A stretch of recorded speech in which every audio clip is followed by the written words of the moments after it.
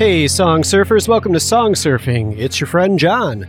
Song Surfing is a bi-weekly playlist of independent music pulled from the far reaches of the internet. Song Surfing is a part of the Live from the Lincoln Lodge podcast network. Visit thelincolnlodge.com to explore the other shows on the network and to learn more about the venue that's home to the nation's longest-running independent comedy showcase. Friends, I'm so excited that on this edition of Song Surfing with Friends, I'll be joined by Australian gender-optimized disruptor Jade Starr. Here's a bit from her bio. Jade Starr's music is characterized by dark yet empowering eclectic frequencies infused with strong melodic vocal acrobatics and story-driven dialogue to question and inspire. Experimental shades of metal seamlessly bleed into comedic, uncharted, soul-connecting music delivered by Jade Starr and her many unique musical projects. Besides Jade's musical project, she also hosts a YouTube live stream called How to App on iOS, which features gear and app demos, interviews, mental health and well-being, and special events. Jade Starr, welcome to Song Surfing. Hey, John, thank you so much. It's been a long time coming. I'm glad I'm finally here. Yeah, absolutely. I've been looking forward to this for a long time, and I think since we originally planned this interview, I had even appeared on your show once, at least. Was it twice? I don't even know. It's been a while now. It was once, yeah. So I had you on and interviewed you about your album.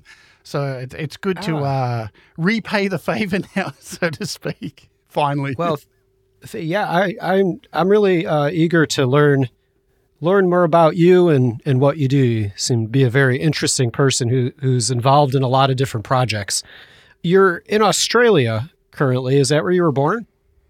Yeah, born in Melbourne. Lived here pretty much all my life. I've traveled around, so been to quite a few other countries. Lived in the US, actually, from 2016 to 2018. In LA, am I remembering that correctly? No, in Minneapolis. In Minneapolis. Oh. Okay. I chose Minneapolis because I have friends there and there's a really thriving music scene there. I mean, anywhere that during winter still gets people, and Minneapolis winters are cold, and anywhere that has people still going to gigs in that kind of temperature is where I want to be. It reminds me of Melbourne here in Australia because we get 4 seasons in one day. And we still go out to gigs. So, I loved it. Unfortunately, it was during a time when elections were on and some kind of crazy stuff at that period of America's history. So it was an interesting time to be there, but I loved it. And I'll be honest, I want to spend the rest of my days in America. I would love to die there. Well, how did you get started in music? It was always played around the house. My mum played a lot of music. I was always a creator. I wanted to do acting. I was always into performing. I was a bit of a show-off kind of thing. And I was always singing from an early age. But I never really found a particular style of music that reached out to me until I reached my early teenage years. And I found heavy metal, and heavy metal just, it was something that pulled me in because I felt like an outcast. Yeah, so I started growling and doing all that heavy kind of stuff. That's what led me to somebody saying once, you should stop that growling and try singing. And who knew I actually had a voice under there. So, and then it got to the point where I was like, you know what, I can growl pretty good too, and I can now sing pretty good. Let's combine the two. And so I think it began from heavy metal was the catalyst to get me into exploring many styles of music, from jazz and fusion and pop, funk, metal. And then I was just always loved stuff that's super eclectic and unique and stands out from the rest of the crowd. Anything that's generic always bored me.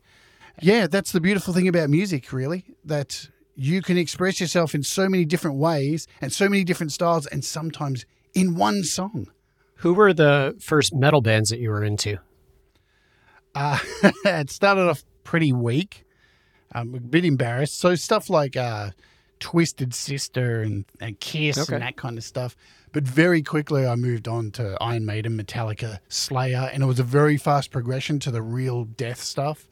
I found not only within the metal community the love of music, but I found a connection to people There's a really amazing, I think metalheads during that period of time too got slapped with a lot of negative press. I think back then we had the PMRC over there in the US, and they were banning albums and saying that it was the devil's music and Tipper Gore and all that stuff.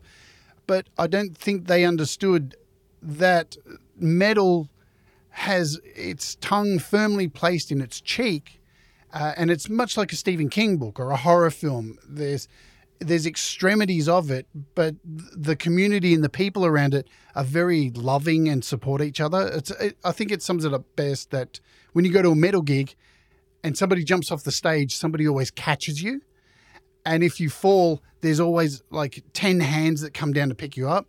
But if you went to, say, a pop gig and they tried to jump off the stage, trust me, those hands aren't there to pick you up. So it was more the community and the music that really connected with me, because I was a black sheep. I was somebody who was actually living a secret life of being transgender, and metal was a great place to put on an armor around myself, leather jackets and long hair, and I could have my hair long.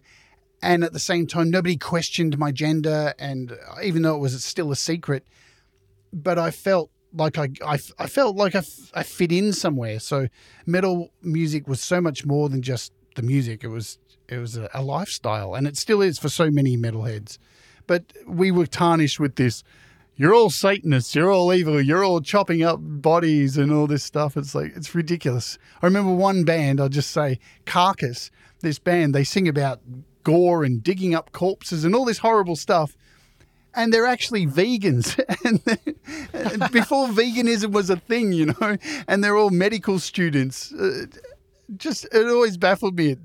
If they only knew what these people were like behind the metal, they're all beautiful souls.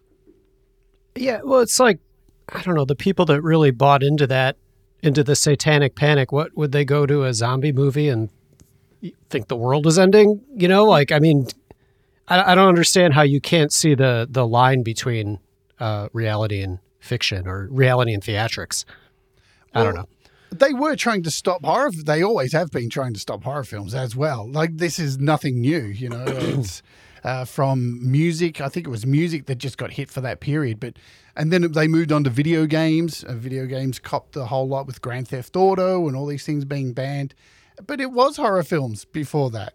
It's that sliding goalpost that continues to be moved for, I don't know what end game. I've never understood the end game of it. To take away enjoyment, that seems to be the only end game. To take away things that people take pleasure from and don't harm others from. It seems to be the people who organize those drives don't have pleasurable lives themselves. Seem quite miserable. Yeah, direct their energies towards negativity, controlling what other people do. Yeah, it's that homophobia thing, you know. I hate gay people because secretly I am one.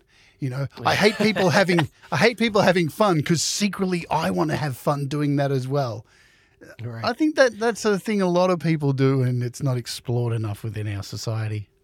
You got into metal through some more mainstream, your Kisses and your with Twisted Sisters, and then you moved on to Pantera. Would that be the screaming groups then? Yeah, I went from, so it was a pretty standard progression that most metalheads go through if they start listening to the death metal and the grindcore.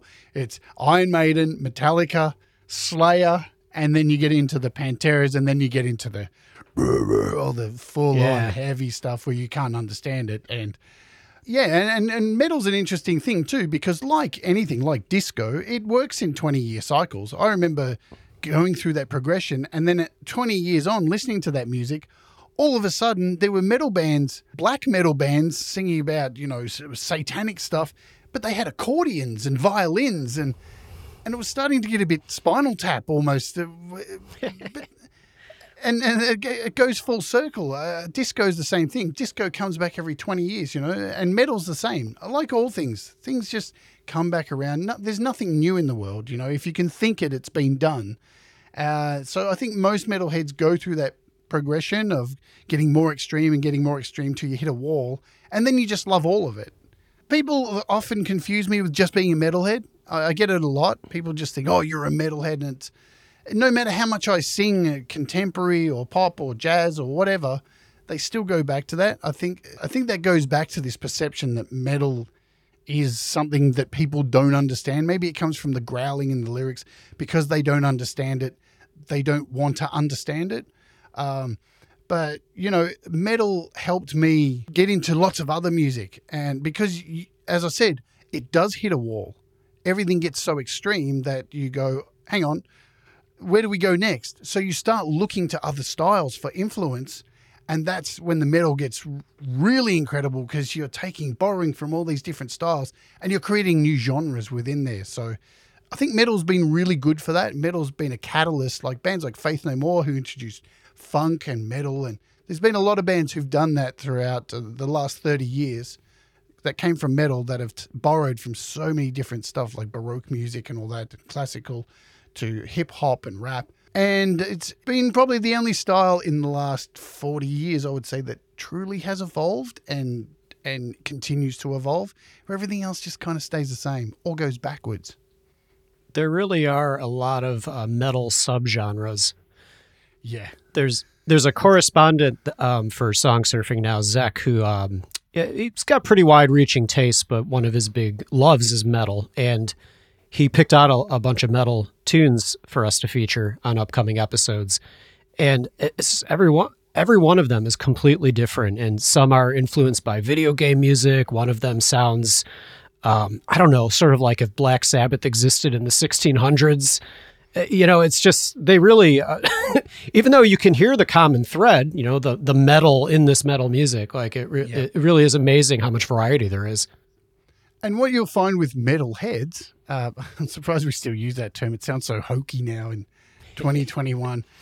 The thing you find, even though there's so many subgenres, the majority of metalheads just say, I'm into metal. Because that's the one simple defining umbrella that just works. And you don't need to define if it's grindcore or death metal or this, or you don't need to. That's the thing about metal, is that it contains, I think when I first got into heavy metal, it was very political. It was very honest. It was kind of like punk. Punk was the same thing. Punk was so political and in your face and stabbed you with a fork in the neck. It was trying to make change. It was there for a reason. It was trying to draw attention to things. And it was about being extreme to get eyes on you, to make change. And you don't have to be extreme all the time to write music like that. John Lennon is a perfect example of not having to do that, although he did take a lot of drugs for a period of time to write some amazing music. But yeah, metal has always had an important message behind it. And I think it's to do with the drums being so fast and powerful and the guitars always being really distorted and angry. And sometimes you've just got to drive that nail home to get people to pay attention to what's happening around you. And the first song I wrote in my first metal band was about the environment, about ozone. I think it was called Ozone Death. And here we are in 2021, and we're still talking about like global warming and all this stuff. And yet metal bands were the first ones going, hang on, we should pay attention to this. This is some pretty bad stuff. But clearly, I want to hear Ozone Death. No, you don't. No, you trust me, you don't. I don't want to hear Ozone Death. All right, so you got into metal. You found out you could sing. When did guitar come into this? It was about the same time I started getting into like this Twisted Sister stuff. So I was about 13 years old. I had a friend who had a guitar. I got one really cheap. I didn't have any lessons. I just used to run around the backyard to Metallica, jumping around with no lead plugged in, trying to get the rhythm of my hand down. This whole, because the first part of metal is the rhythm of the galloping and all that stuff. So that's I spent hard. the first. Yeah. And I spent the first 6 months without even plugging the thing in, just running around the backyard, just getting this hand going. And then started plugging it in and going, all right, cool, bar chords. That's where we start. And I tried to take lessons. The discipline was not there because I wanted to do it my way. Like everything, I want to do it my way. And yeah, so my first band, I was playing guitar and singing, and That's a hard thing to do. I much prefer being in bands and just singing without playing guitar. I'm not really a good guitarist. I'm a rhythm guitarist. I can't do a solo for crap, but I can write some pretty catchy riffs, and that's all I need. Then I picked up an acoustic later on down the years and really love playing acoustic. But yeah, and from there, since guitar, but vocals are my main thing, but since guitar, I've picked up so many things now, keyboard, drums. I just love picking up things and learning them and making interesting sounds out of them. That's So you had your first band, and then when did you get into recording your own music? And was it recording in a studio, recording at home? How did that look, and how does that look now? Yeah, the first time I actually recorded was in a studio. I think I was 16. I'm pretty sure it's 16, and it was at random, my first band, Ozone Death, all those things. We actually went into a real recording studio. We were jamming in jam rooms, and I think our first demo cost us like $350, recorded in a day, all playing live in an actual studio to tape. And it really drove my mind wild. I knew that's what I wanted to do forever. I love being in the studio. And from there on, I recorded lots in different kind of recording studios, high-end ones, small ones, and just loved it. Loved the whole process of being in there and watching my bandmates do their parts and seeing it all come together. It was so exciting to get to that finished product. And who knew all these years later that you could now do it at home on an iPad? Whoa, mind blown. The world has changed. So is that what you do now? Absolutely, yeah. So from there, I think I got my first recording thing was a Tascam 4-track tape recorder. Oh, yeah.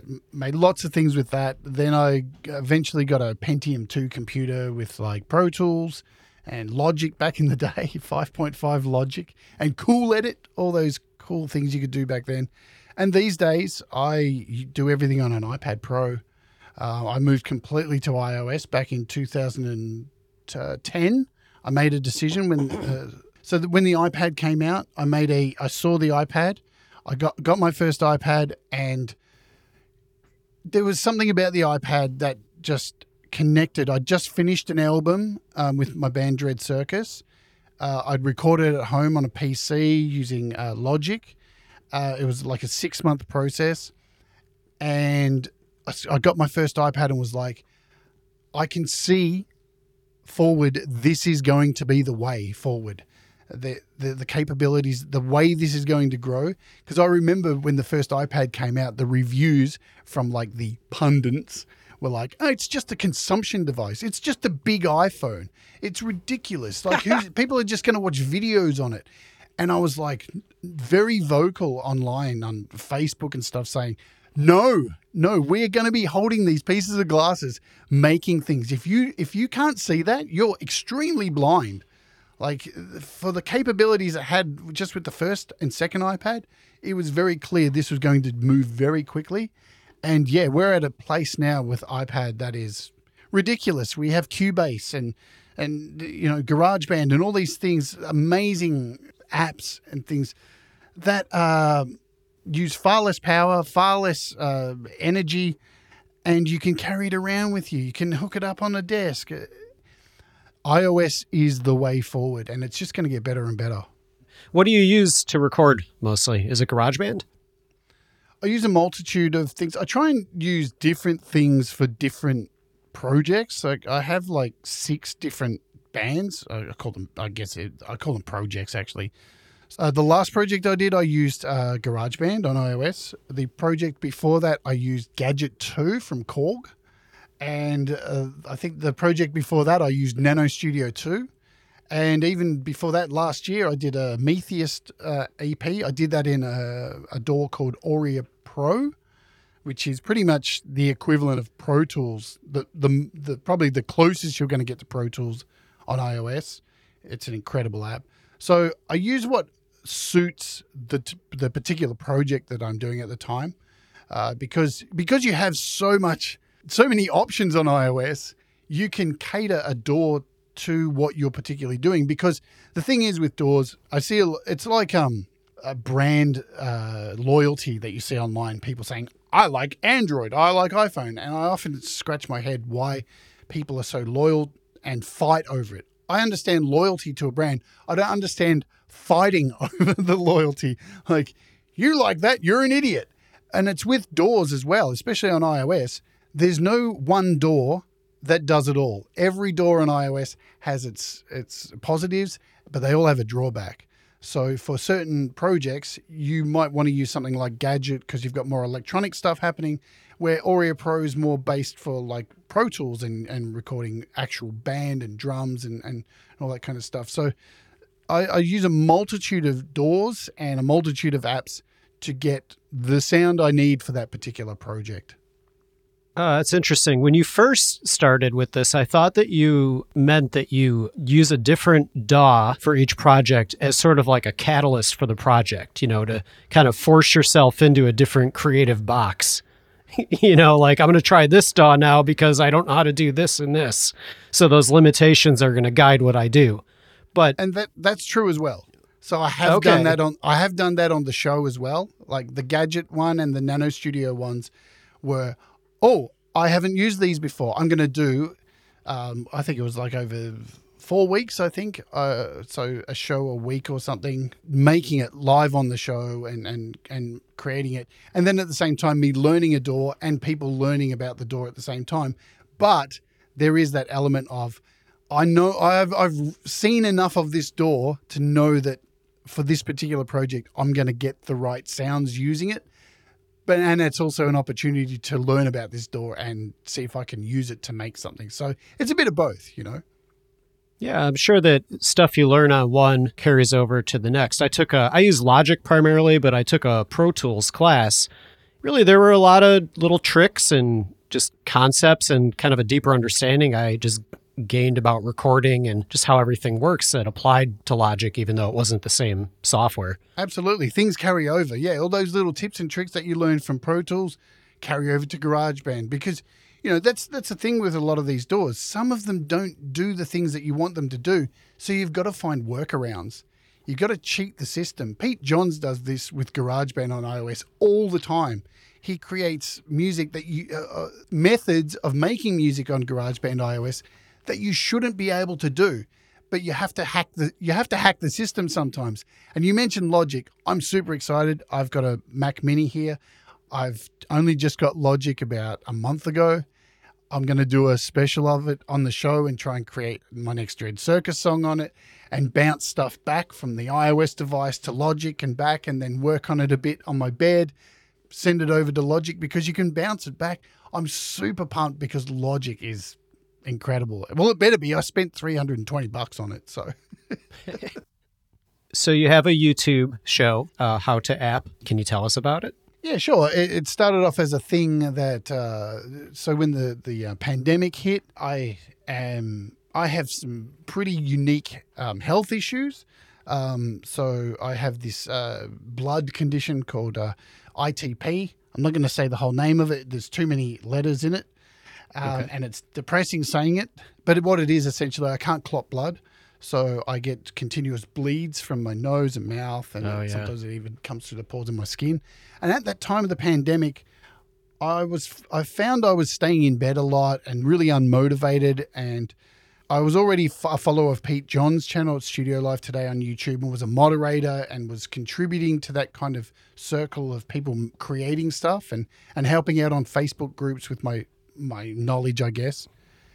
And I just thought, you know what? This is the opportunity I have right now to actually start a YouTube channel and hopefully help people.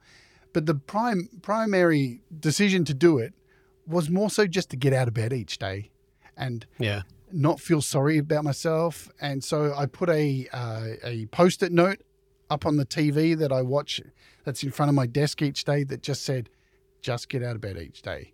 And that was the drive for the channel. And during the pandemic, Australia was very good. They locked us down for forever, it seems. We were the longest lockdown country in the world.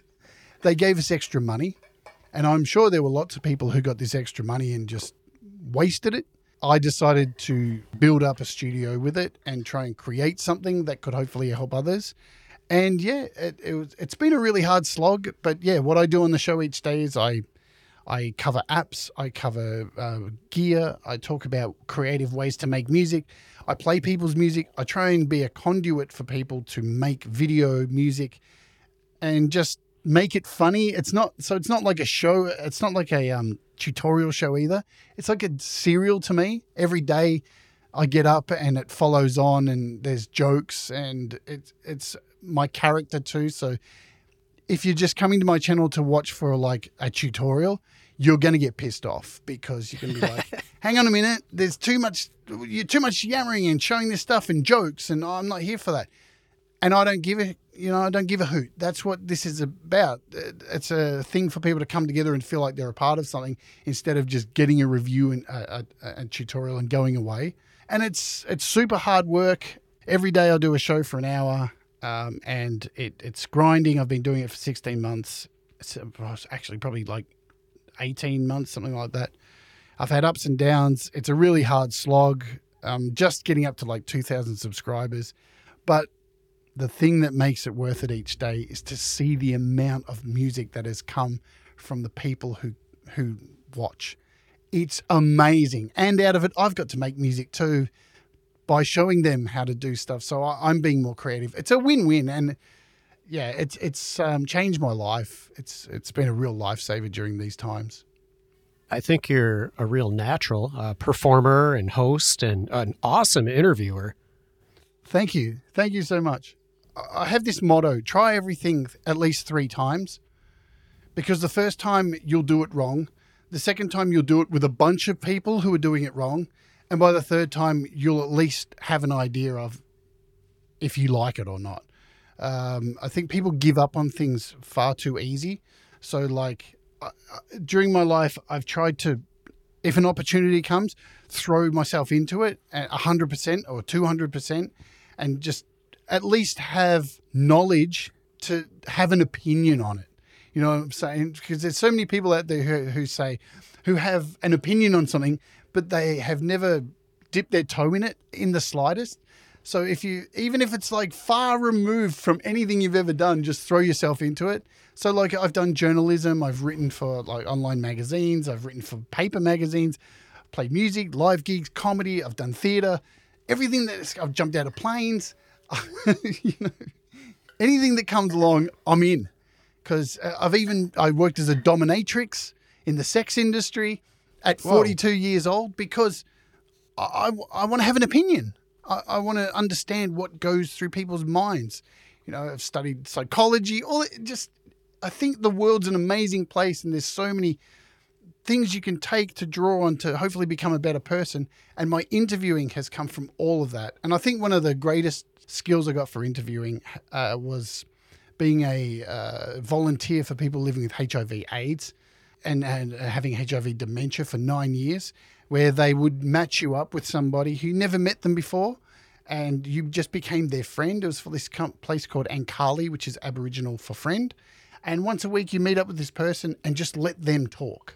And it was really amazing at not only knowing that, because there were some instances where I held certain people's hands as they died with no one else around them. So that's incredibly impactful.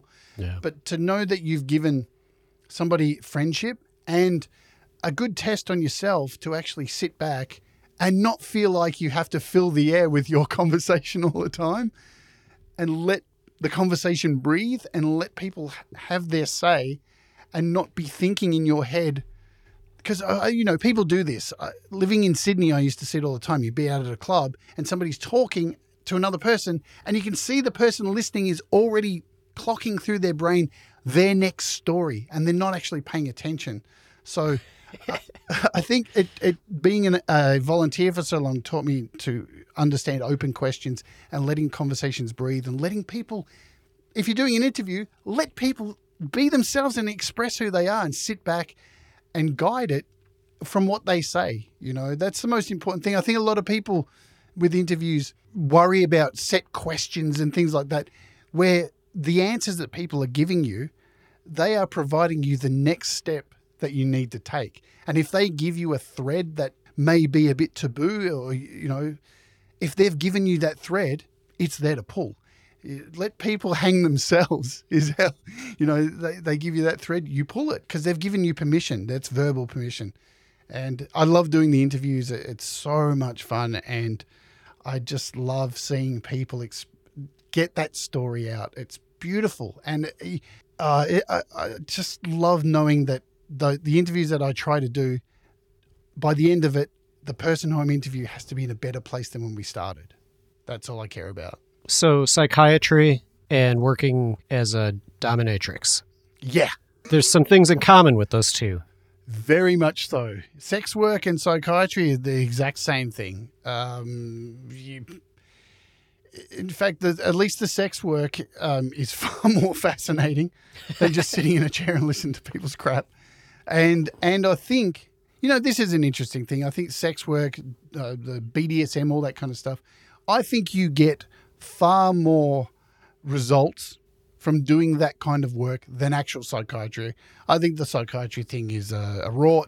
It's a way to draw people out of their money and drag it out as much as possible, where within a couple of sessions you should be able to really get, because it's not about you solving people's problems. It's about you getting people to trust you enough to open up about what's going on so that they actually hear themselves saying it and they identify it themselves. That's what the psychiatry is about to me. And that's why I don't practice it, because I feel it's a rort, and I feel that they moved into an industry of drugs and just medicating people, putting people in clouds, and instead of letting them express themselves to the point that they start hearing what they're saying. And it's with sex work, there is a lot of that. There's more sex work that goes on where there's no sex than you would believe. I've heard that before. Yeah, I used to have clients, one in particular, actually a few that did this, who realized after their first session, and nothing happened because they were so scared, that I liked WWE wrestling, and so did they. And my association with them became, every second Monday night, they came and paid me $1,000 to sit in my apartment and watch wrestling with me in lingerie. That was it. Yeah. And that's all it needed to be, because a lot of the time with sex work, it's not actually the sex that's the thing. There's something else. There's some other desire that people are. It's like the BDSM and the dominatrix stuff. A lot of the people who come to you pay you hundreds of dollars to do things with bodily fluids on them that you wouldn't do to anybody, and they pay you a lot of money for it. And they come from professions of like court, high court judges and prosecutors and surgeons and all these really high paying jobs where they have power, and then they come to you and they let you crap all over them. It's quite a bizarre world that we live in, that there is this undercurrent of it happening. And sometimes people will want you to do the most extreme things to them. And again, sometimes people just want to come around.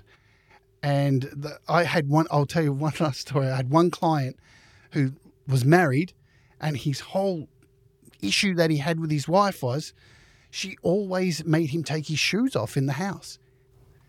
His whole marriage, 40 years married to this woman, and him coming to me as a sex worker, all he wanted to do was come around to my house, watch television on a Thursday evening once a month, and leave his shoes on. Yeah, you did a great service though, given the release that he couldn't normally get. Yeah, and I didn't have to do anything sexual, so that was a good thing. So the music that you picked for this episode, I was impressed by the variety, I guess. There are some more, dramatic and experimental and maybe some heavier moments, but then there's also some really gentle and delicate moments. How did you go about choosing all this stuff? So all of the artists that I chose are artists that I've met through my YouTube channel and the music community through iOS. And as I said, I love eclectic stuff. I love character-driven music. I love things that are unique and stand out. You think about bands like Radiohead, and there's Björk. These kind of artists have always stood out to me. Somebody who walks that line and and does it really well so that nobody else sounds like them. And these particular three artists, Josephine, Yale, and Thomas Gillane, all do that. And they're all very different, all from different countries as well, and very unique styles. And the main thing is nobody sounds like them. I can, every time I hear them, I know it's them. I really appreciate that kind of artist. And it's not that I think that they're intentionally doing that. You know, you can tell when somebody's intentionally trying to be outside of the norm compared to somebody who's just naturally unique and has something.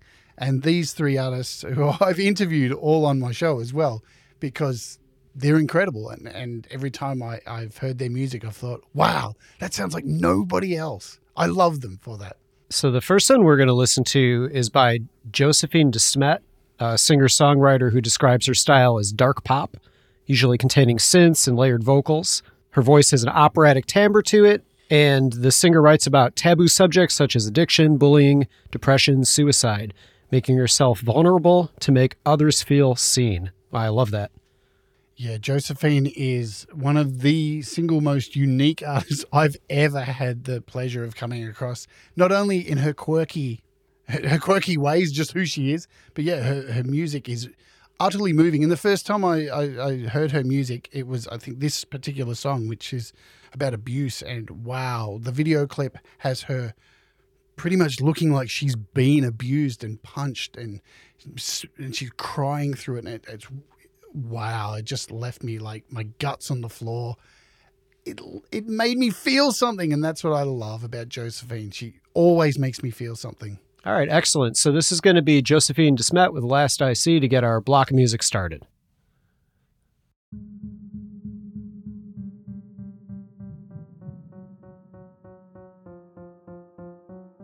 Just a little mistake that I can't erase. I was forsaken, left and read. Not an open book. Boy, I got you hooked at the taste of the tip of my mystery. Keep me concealed and I promise I'll make up for all the times that you chained me down. Have a good live at me and I promise you it's the last one that you'll experience.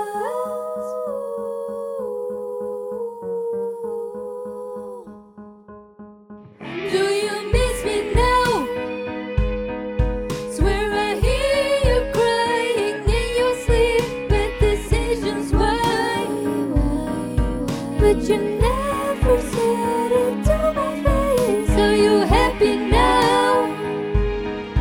To the voices that you wanna rise. One day I will die, but you won't be the last I see.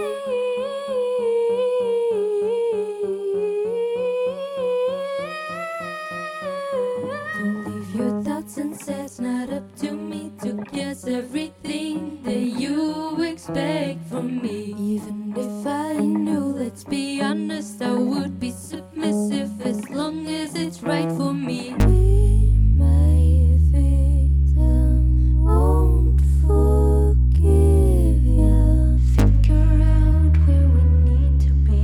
It's not up to me to make this right.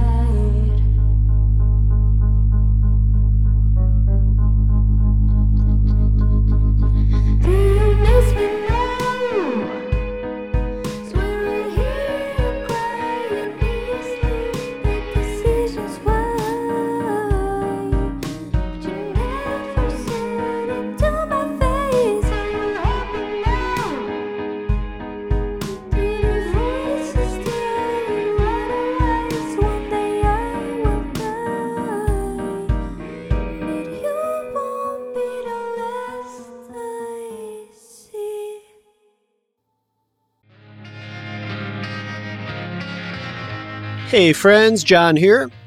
Is one of your New Year's resolutions to start a podcast? Well, you should. I can tell you it's fun. It's really rewarding.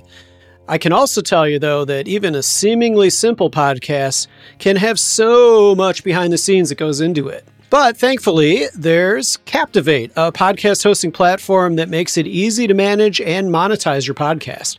With Captivate, you can create and distribute unlimited podcasts, get advanced analytics, monetize, and promote in one simple, easy-to-use dashboard.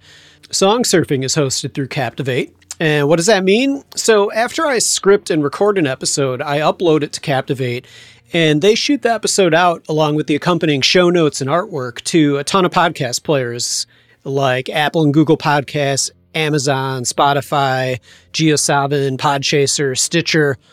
All of the episodes are saved on the Captivate server too, so I don't have to worry about having a separate hosting site or creating RSS feeds, anything like that. They also provide multiple ways to share the episodes, so I haven't needed to futz around with creating smart links, and their player app for WordPress was super simple to add to songsurfingpodcast.com, and it works great. Other perks include a free website, a dynamic ads platform, and incredible customer service, like seriously incredible customer service. I think that last piece alone makes Captivate stand out from the rest. Try it out for yourself because they're running a special 7-day free trial, and be sure to click the referral link that's in the show notes. Okay, back to the music.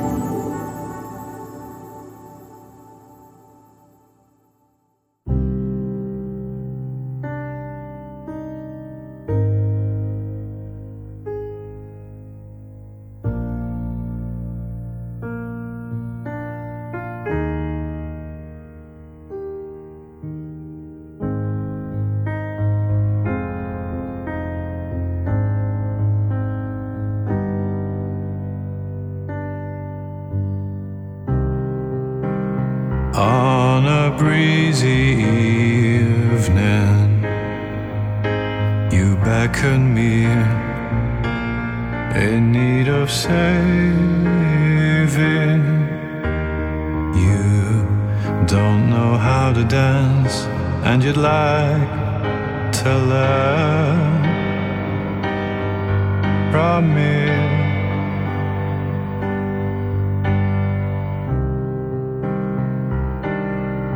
I'll show you the ropes, just follow my footsteps. You'll be fine, I swear. I just hope that your spine can bend like mine, like mine. And it goes like da-dee-da-dee-da.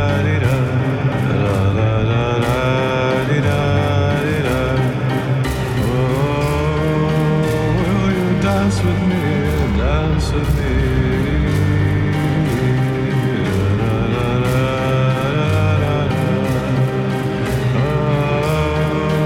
Will you dance with me, dance with me?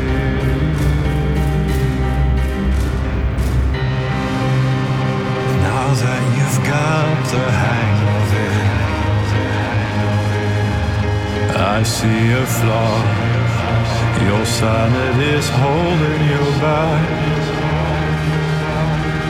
Every sane man has an itch in their skull. Have they all even scratched out or feel what they might become? What they might become. But the truth will set you free if you dance with me. You'll see the angels break chains and rip at their wings when in pain. For light they set course with acid-filled lungs and barbed-wired vocal cords. Well, you'll only see it when you dance with me.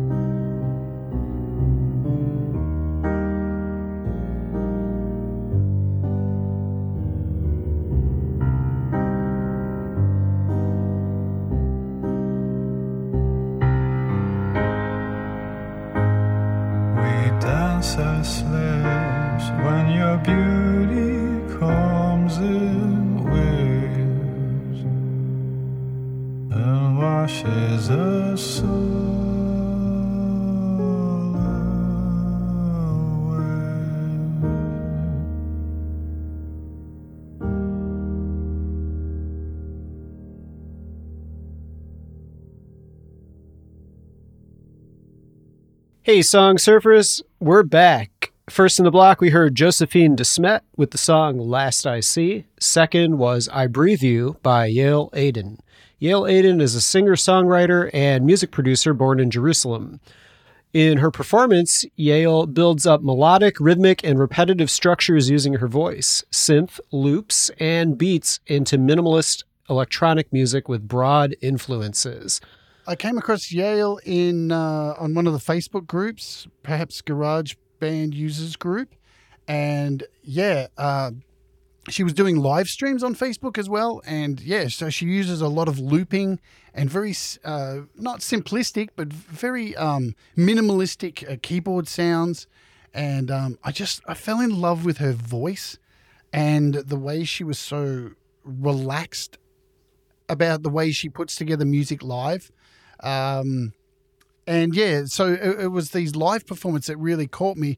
Plus, she really inspired me too, because she's in Israel, and she's absolutely beautiful to look at as well.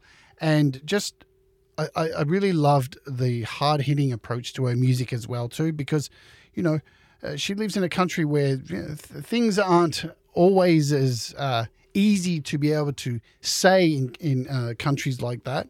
So I really respected her balls, so to say, for the way she allows herself to be so strong as a strong female. I do love strong female artists who really push hard. Then I jumped over to iTunes and found all the other stuff and was just like, wow, totally blown away and just compelled to listen to it. Her music became my go-to-sleep music for many, many months. And it would just be on loop all through my sleep. And I swear, when I would wake up each day during that period of time, I always felt great. Wow. Here's what Yale said about the song. During my live shows, I'm exposing my emotional world to my audience. I'm letting them in. That's what this song is about. Only after I published the song did I realize that people interpreted it as a romantic love song. So I guess it is a love song in a way, a love song to my audience. It's so cool to me that the meaning of a song can change, and what a song is transforms once it passes on to the audience. Yeah, and I think it's more common than the music listening populace of this planet understand. I would think throughout history of music, from some of the greats and some of the unknowns, music does get interpreted completely different than what the song was actually written for. And unless you really you write something that is very, very specific, and there's no way you can, because you can write lyrics that are like that, or you can be more vague about what you're writing about. But yeah, some of the biggest bands in the world have had their songs misunderstood for the longest time. I mean, it's really interesting about being a songwriter. You often write songs for yourself to help yourself heal. Sometimes you write songs for causes, or just to get feelings out about how you feel about something.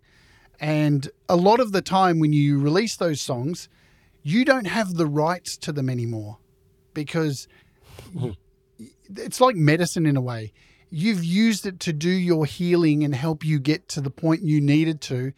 And you must understand that once you release them out to the world digitally or on vinyl or however you release them, they're not your property anymore. So they're open to discussion, to criticism, to examination, and they become special to people for many reasons that you will never fathom and don't want to fathom sometimes.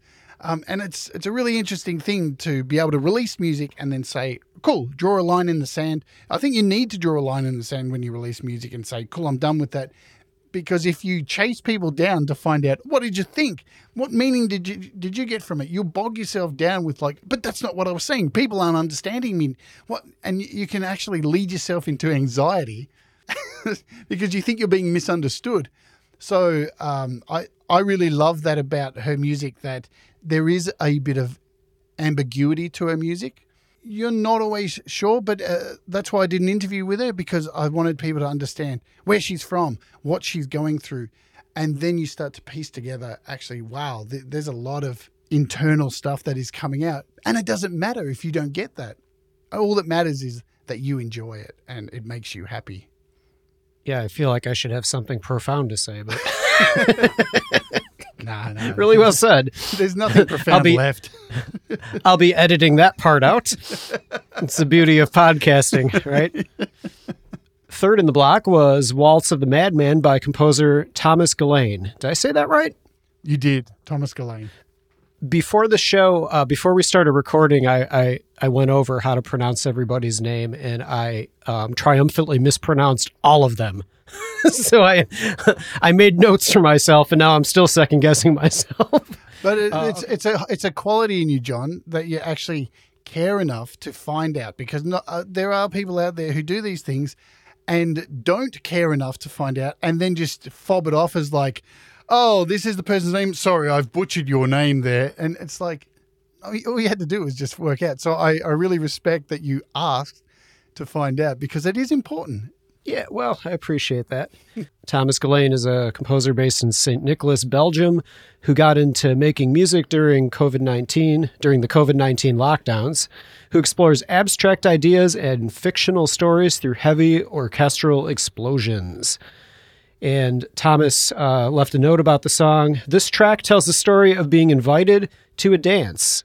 However, you get way more than you bargained for. Can you survive a dance that isn't suited for mortals? Yeah, this song is awesome. And I just love the way it transforms. You know, it starts off as one thing, and then it sounds like the pits of hell are opening up about halfway through. Yeah, Thomas is possibly one of the most thought-provoking, introspective, intelligent, and very careful people I've met, and a beautiful, kind soul. I think that's the thing that first drew me towards Thomas and his music, just how kind and gentle he is as a human being.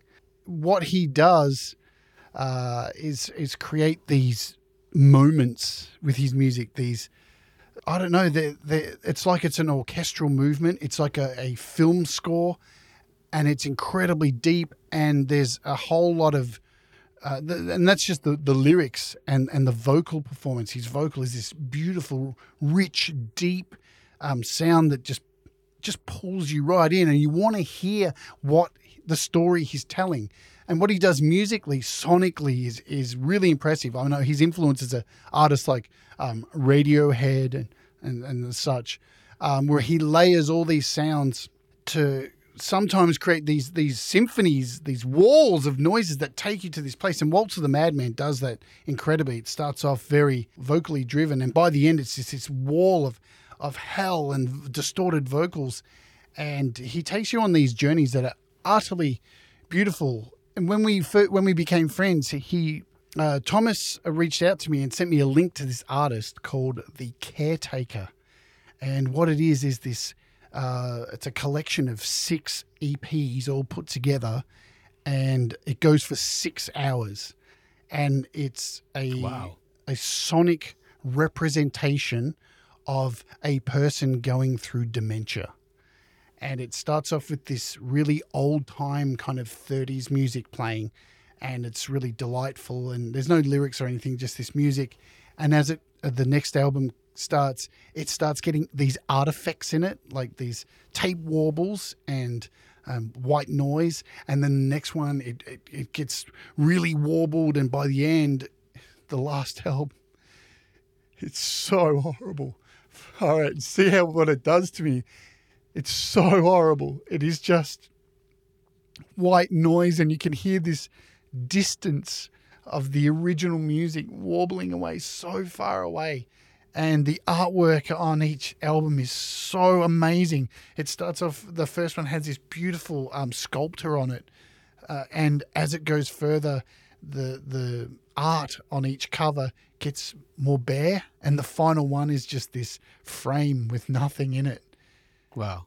And yeah, Thomas put me onto that. And forever and a day, when I think of Thomas Ghislaine, I think of that. And that's what he does on, nowhere near the same, but on the same level of care and beauty that he puts into his music, that there's that, you take something away from it that will change you. And I love that kind of music. That's what I love about Thomas Ghislaine. And he dropped an album this year, which I got to master, which a lot of the songs on it. And every time I listen to it, I walk away just feeling so moved and inspired. He's a beautiful human being and a beautiful artist, and listen to all his music. And I just hope he keeps making music, because he's amazing. Yeah, I listened to that album. I didn't realize that you mastered it. Derek Smith bought me a copy of it. And I mastered 3/4 of it. So Okay. I think there are some remastered tracks on it which he mastered himself, but I mastered most of it. So I've mastered so many albums lately. I'm forgetting how many I have because I do it on my Patreon every weekend. I master people's songs. Oh, wow. Okay. I didn't even know that was a thing. Yeah, well, people have Patreons these days, and it's kind of like I look at people's Patreons and see the same content as their YouTube channels, and I wanted to do something a little bit different. So I've got tiers, and I make it like $1 basic tier, and you can join my stream, 2-hour stream each Sunday here in Australia, Saturday for the rest of the world. And you send me your songs, and I'll master them live on the show. And so you're getting to see how the process works. Plus, you're getting something, I guess, pro-mastered. I'll take it for now. And yeah, the other tiers for my Patreon, 5, 10, kind of 25. It's up to you if you want to offer more. And with those tiers, I do app giveaways. So you get the chance to go on my spinning wheel, which is a bit of fun, and you might win some apps. But I keep it low at $1. And I'm ripping myself off, but at the same time, I look at it as I'm building a catalog of artists that eventually I can market my mastering services and say, look at all these amazing independent artists that I've mastered through my Patreon. Right. I've got better, they've got better, and then eventually I can make a business out of that as well. So everybody kind of wins from it. And as I said earlier, I love being able to help artists get to the next level, just even if it's a little bit, just to feel confident to get to the next place. And I think it's a unique way to do Patreon. I think you get a lot more from it. And I already have like 52 people, and every weekend they're all there and we have a laugh, and it's not live on YouTube, so I get to swear and be an idiot and have fun. So you're not allowed to swear on YouTube? Well, I do swear a lot. If you watch my show, I do swear a lot anyway. But I get to say stuff that I wouldn't say on YouTube and not get judged or cancelled because there's that. I see. So we live in that world at the moment, raw and uncensored. Absolutely. And that's when I'm at my best. So let's talk about your different projects. So we talked about how to app. You just told us about your Patreon.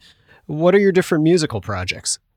Dread Circus is my main project. It's like my acoustic rock. It's the stuff where I write what's going on, the real stuff. I write all the hard hitting stuff in there.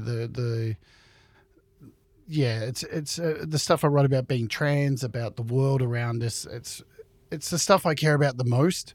It's me. Dread used to be my last name before I transitioned and changed my name. So. Okay. I kept the name Dread Circus to remember that name, and my world's a circus, so it makes sense. But that's the main vehicle for music. Then I have all these other little projects. So Utensils, which is spelled U-10 cells. Oh my gosh, I never realized that. I read it so many times, never made that connection. Lots of people don't. Yeah. Because it started quite a few years ago where I would take kitchen utensils and pots and pans and anything, digital things, and just create noise and, do really off-the-wall stuff. So that's where the name Utensils came from, just using utensils. It's had various stages through its existence. We used to do these cool things where we had a list of like 50 people, and we'd hire out a hall and then just drop a pen on the names and call random people to come to this hall. And then we just set up recording little desks everywhere to record the whole hall. And me and my partner would stand up the front writing things on a whiteboard and giving people coloured armbands and saying, all the people with black armbands have to play music right now all together, and just create these walls of noise and write moods on the board. We've done so many weird things. We've done gigs where there's just two of us. We wore balaclavas and we took the crowd hostage and locked all the doors in the venue and had people with guns come through the venue. And you can't do that these days. Yeah. It'd be we're in a different world now. So there's Utensils. And every album from Utensils is utterly different from the last one, always different. Then FMC, which is my comedy death metal thing where I write lyrics about having sex with seagulls. having wank snot sandwiches. It's just meant to be as puerile and silly as possible to prove that, metal has its tongue firmly in its cheek. And all the names of there's been band members in FMC over the years. We've toured around Australia and done all these crazy things. And now it's just me. So there's that. There's Metheist, which is just me again, which is a kind of like a Black Sabbath-y kind of metal thing with a bit of Slayer in there, where all the characters are me, and in the video clips I have different characters with different masks and make it look like there's a whole band. Oh, and the newest one is Kindercore, which was a project I did in Gadget 2. Kindercore? And it's an electronic thing where I kind of write about social issues. Like the first single that I dropped is about the human trafficking trade. Okay. Very hardcore stuff. It's my avenue to write about that kind of stuff, just to shine the light on darkness in the world, because things like that are going on, and these are not conspiracy theories. I don't write about conspiracy theories, but there's evil in the world, and I think sometimes you need to shine the light on those things. So they're all my projects. And the last thing I do is Gladys Worthington, who is a drag act, like an old lady, and I do covers of like Killing in the Name of as an old lady. And, wow, I haven't heard of that. I caught these last couple ones I wasn't aware of. Yeah, I've got a Christmas spectacular coming up on my channel. So Christmas Eve for the rest of the world, it's the Gladys Worthington Christmas Spectacular. And I'll be doing a whole bunch of Christmas songs and some of my covers. Like I do Killing in the Name of, but I call it Knitting in the Name of. And I Will Survive is like about having a colostomy bag. It's quite childish, quite puerile, but it's funny. And I do prank phone calls as her live on the shows. And who knows, by next year I may have another few projects. I just love creating new projects and new things and keeping my mind active. I think all artists should do that too. Yeah. Don't just stick to one thing. Create, do different ideas and explore them, and you build up a unique set of fans that will all come together for maybe your main project, perhaps. Who knows? I'm kind of stuck on this knitting in the name of, right? Is that Knitting in the Name of? Yeah, there you go. Is that so? Rage Against the Machine, right? So, Yeah. Killing in the Name of. Oh, I'm thinking of Bulls on Parade, where he goes, "Quit it now," because I was hearing like, "Let's knit it now," or I can't do the Zach De La Roche voice. I do Madonna. So instead of erotic, I do God, what is it called? Sciatica instead of erotica. What's it? The other one, blisters. I can't think of what it's called. Careless Whisper is Endless Blisters, and it's about the blisters on my feet. It's quite infantile. It's a whole world you've created. Yeah, I'm trying to create the Marvel universe for idiocy. Where you play every character. Yeah. It guarantees I'm never going to have schizophrenia, because at least I'm getting it all out. Yeah, there you go. Living out these characters instead of hurting myself. You have a lot of musical projects. Dread Circus is your main one. How do you go about writing songs for Dread Circus? Or is it common from project to project, or is it each its own completely different thing? What's your process? There is no process. I never try and push things. Things have to evolve. If songwriting's not working, I go do other things. I'm a firm believer in, if you're trying to force things to happen, walk away, go do something else. It's like that theory of video games. I'm a massive video game head, played video games since I was a child, and tape traded Commodore 64 games and all this jazz. You get stuck on a level in a video game, and I would see people, and I was guilty of it when I was young, get so angry and throw the controller and be so mad. And every single time, if you just turned off the console and went and did something else and came back a few hours later or the day after, first go, you'll get past that level, because you build up this frustration and anger that you're actually working against yourself. And it's the same with creativity. If you're not feeling it, you're not feeling it, and you won't feel it.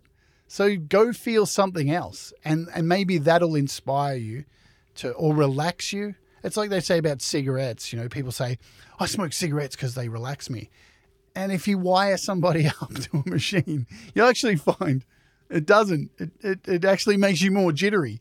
So with music, the more you try and force something out, the more pressure you're putting on yourself, and your body is reacting terribly to it. Definitely as a singer, I think people forget as singers that you're the instrument. You're a living instrument. You're not like a guitar. If it sounds shit, you just go and put new strings on. If you sound crap singing, it's because of it could be a multitude of things. You're pushing yourself too hard. You've got stress going on in your life. You're not sleeping enough. You're eating crap. It's a multitude of things. You have to care and identify these things instead of getting angry and going, why can't I do it? So walking away and breathing and doing something else enables you to reflect on that. There isn't another band that I'm a part of, which is just about to drop an album on New Year's Day called Disir, D-I-S-I-R. And I have been working on this for most of this year with a friend of mine in the UK named Kev Hart. And it's a metal project. It's very heavy. It's super aggressive. And he writes all the music, and all in GarageBand on iOS, does the drums, guitars, bass, and it's so metal and so cool. It's like the ultimate band I've ever wanted to be in. And I've been recording vocals for it for the last 9 months. But due to my health, I've been unable to get it finished with the amount of passion that I've needed to put into it to get those growls out, because every time I do these growls, I get a blood nose because of my health. So it's dragged the album out incredibly long. But this ties into, taking a step away. And you know what? It doesn't have to be released to a date. That's the beauty of being a creator with your own studio. You don't have to have it to this date. It would be good if it was done 4 months ago, but, you can actually drag it out. And there's no time limit, no one pressuring you to get it done. How about advice for songwriting or for YouTubing or being creative? Look, it sounds like something from the WWE, but I do have catchphrases that I say every day on my show. And it's my main song of Dread Circus as well. It's the song everybody identifies with me, called Do What Makes You Happy. And it's what I say at the end of each show as well. Do what makes you happy. That's the most important thing. We live in a world where we do the things that make us unhappy to keep living, and it's not healthy. And it's incredibly possible for all of us to create the world around us, to create a world where we can thrive and make money, even if it's just enough to live, by doing the things that make us happy. It's just like getting that promotion at that job that you hate, but putting in the effort into something that you love. And even when you struggle with the thing that you love doing, that's okay too. Just walk away and take a break. The other thing that I do try and promote with people is to openly make mistakes, like share the mistakes, because it's the same with, touched on psychology before, that whole idea of you come to a psychologist seeking someone to give you a magic answer, and there is no magic answer. You've got the magic answer. It's the job of the psychologist to pull out that what is your problem so you're able to hear it. And I think making mistakes and being able to admit them and speak them and put them out into the world allows you to hear them and not be surrounded by noise of other people always telling you what you're doing wrong, because that doesn't help. Like when somebody says, you're shit, you're doing this wrong, people take it on as criticism. But for you to admit your mistakes and hear them enables you to not make them as often. You still will, but not as often, and you'll be able to identify them. So I think mistakes do make us better, and I think talking about them is important. Just like I think talking about mental health and well-being is important, and not being afraid to say these things. What's a mistake you've made that you've learned from? You got a day? I make mistakes every day, and we all do. I made the mistake of living a life knowing I was transgender for 30 years, hiding it from people, living in a world where I was sneaking around behind all of my friends and family's backs, sneaking around, changing into clothes and hiding like in this identity that I felt I could never show anybody. And I waited 30 years of this misery, living in fear of what people would think. And eventually, when I finally went, I can't do it anymore. I'm going to take my own life. I can't do it. And nobody's going to know why. I'm going to take my own life and nobody's going to understand. I have to just live it and be it and just explain it to people. And you know what? If I lose friends, they were never my friends. Yeah.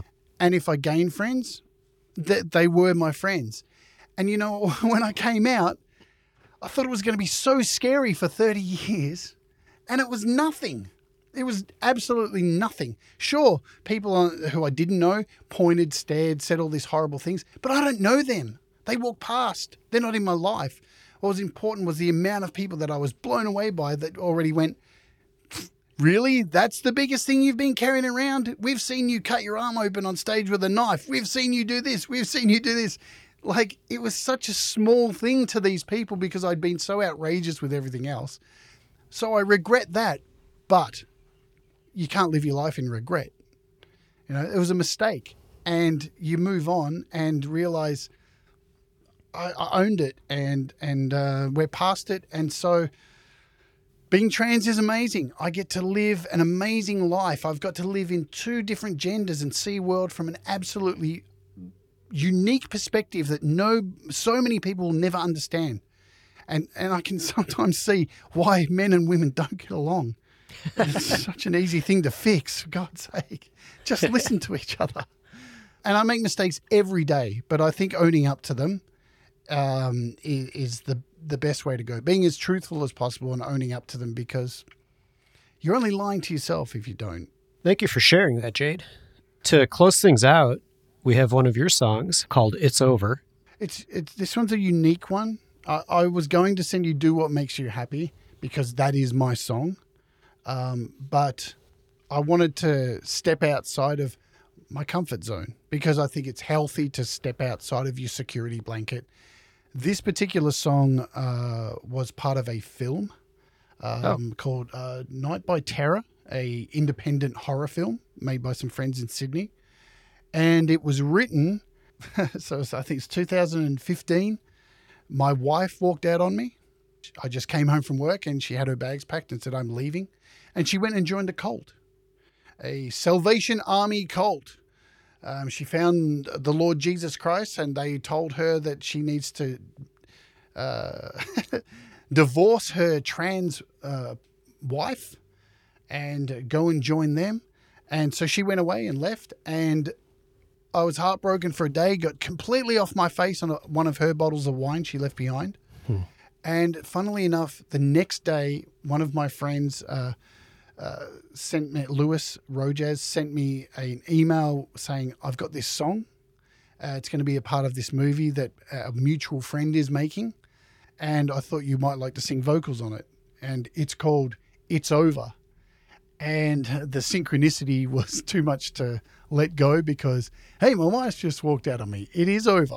The film is a zombie film, so it's a schlock horror zombie film. And I kind of drew the lyrics about her leaving, but at the same time incorporated the line "Goodbye, zombie eyes," these kind of things in there, which kept it this horror section.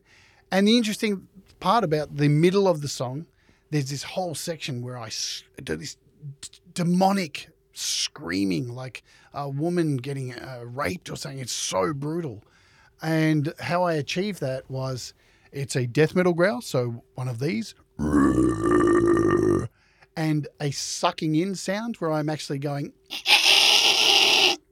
wow. And then to achieve the female screaming vocal, I went to a florist and bought a bunch of helium-filled balloons and sucked the helium and then went, ah, ah, ah. And so there's this whole moment in the middle of this song of utter terror, this massive scream that really just takes you out of the moment and just terrifies you. And yeah, it ended up being in this film. It ended up being scattered throughout the film and was the final track of the film.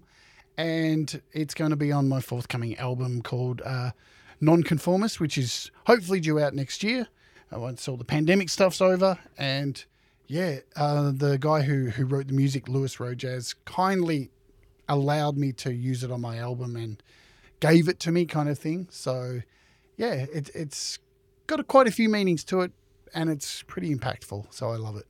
Yeah, I mean, I'll just say your singing sounds great on there, and the screaming part really intense and kind of heightens the whole experience of the song. I didn't expect it, and I love it. Really fun listen. Awesome. Thank you. I love it too. I can't wait for it to be. It's actually released now. I think it is on iTunes and stuff, but it will be like the fourth track on the 22-track album that is due out next year. Jade Starr, thank you for being on Song Surfing. I'm so glad that we had some time to talk. Thank you so much, John. It's always a pleasure to hang out with you. You know, I love your music as well, so thank you for coming on my show. And I'm just so glad we got here in the end, because there's been a lot of back and forward and stuff, but we got here, and I've been so excited, and I thank you very much for having me on. Awesome. See you, Jade. See you later.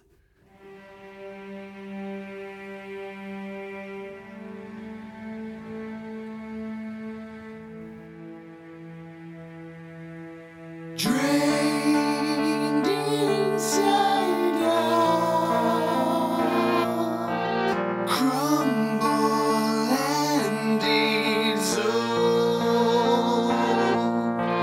chase the salt and lick the open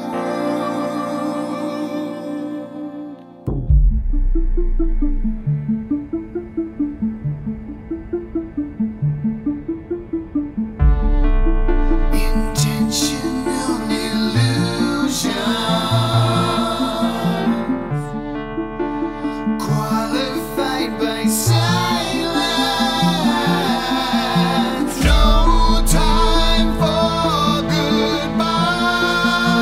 Erase your lies, zombie